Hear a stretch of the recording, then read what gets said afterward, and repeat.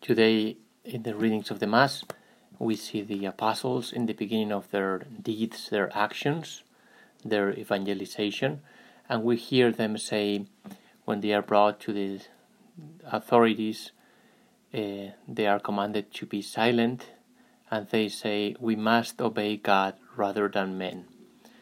Yesterday we talked about confirmation, and today we see the fruits of this confirmation in the courage of the apostles.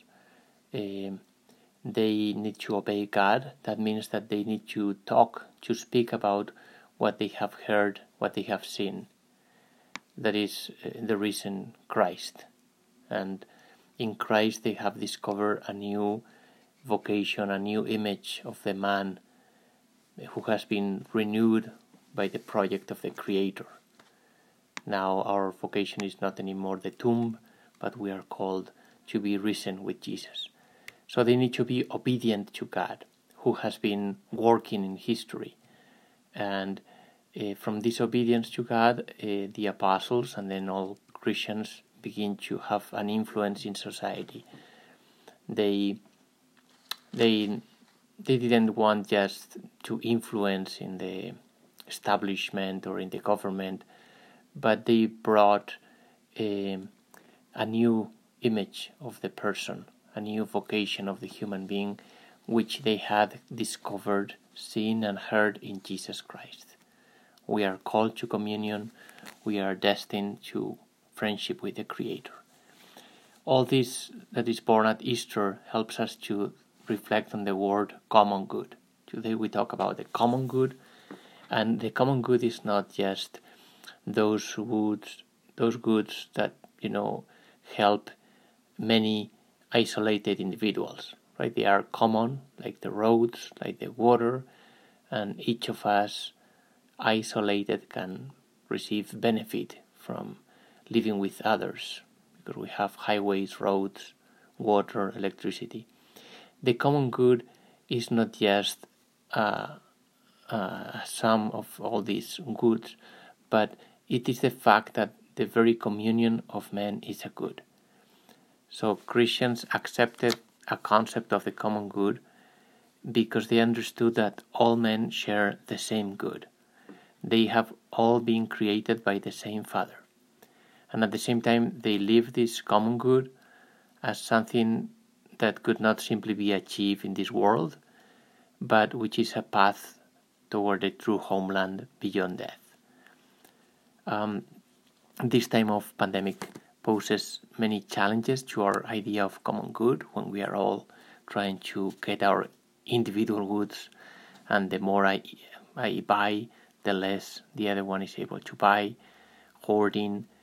This is a time in which also the state has had to intervene a lot, invoking the common good, and this can be justified by the emergency situation.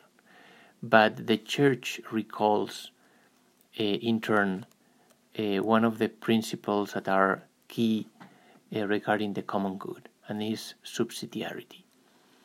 The principle of subsidiarity affirms that society is not built from above, from the state, but from the people and their relationships. We could say from below. Therefore, subsidiarity affirms that the state is at the service of what can be done by the person, by the family, by society. So the basic cell of society is the family. And this principle can be deduced from the statement of the apostles. We must obey God before men, because it is God who has written in the heart of the person this unique dignity. And it's this God who has called that person to communion with his brothers and sisters and with him in the family. So the family has this priority given by the principle of subsidiarity. The common good also speaks to us about the vocation of the one who has been appointed to serve the common good, those who hold public offices. And today it's very important because there is no trust in politicians. So one danger we see in this situation is that of the politician who just washes his hands and says, I am doing nothing else than following the opinion of the technicians. epidemiologist, I follow the technical opinion of science. And of course, the technical opinion, the scientific opinion is very important, but we cannot forget that decisions about society in these difficult times affect the common good. They cannot be decided by the technician. Science limits itself to observing one aspect of reality because of its scientific method. Science cannot have the overall vision of the complete good of man. So it is a simplification to think that science has all the answers, especially because we are dealing with a new virus, and the minimum conditions to carry out the experimental method proper to science have been lacking. So all these decisions that are fundamental, they need to be informed by technical opinion, but they are not technical decisions. They are decisions for the common good. They require the participation and debate of all, because we are all responsible for the common good.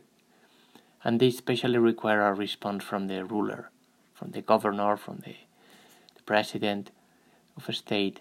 The great question that opens up is the question of the good of the person, the good of society. Is a unique good, a good that brings together all the different points of view of the sciences, of psychology, sociology, medicine, economics, all the dimensions of the human person. So to obey God before men, this response of the apostles brings to us a light, because only from God we have this point of view in unity, considering all the dimensions about what is the good of man and the good of society.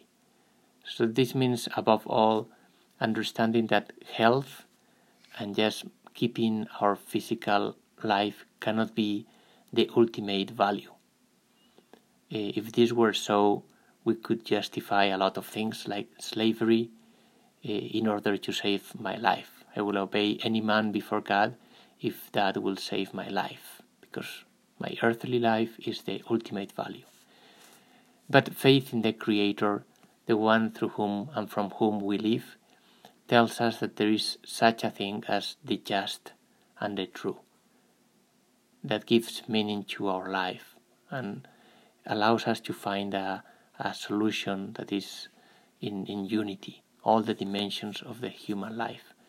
So by proclaiming the primacy of God, the apostles proclaim the possibility of a common good that is really a treasure to human society. Can we recover this common good today in times of coronavirus?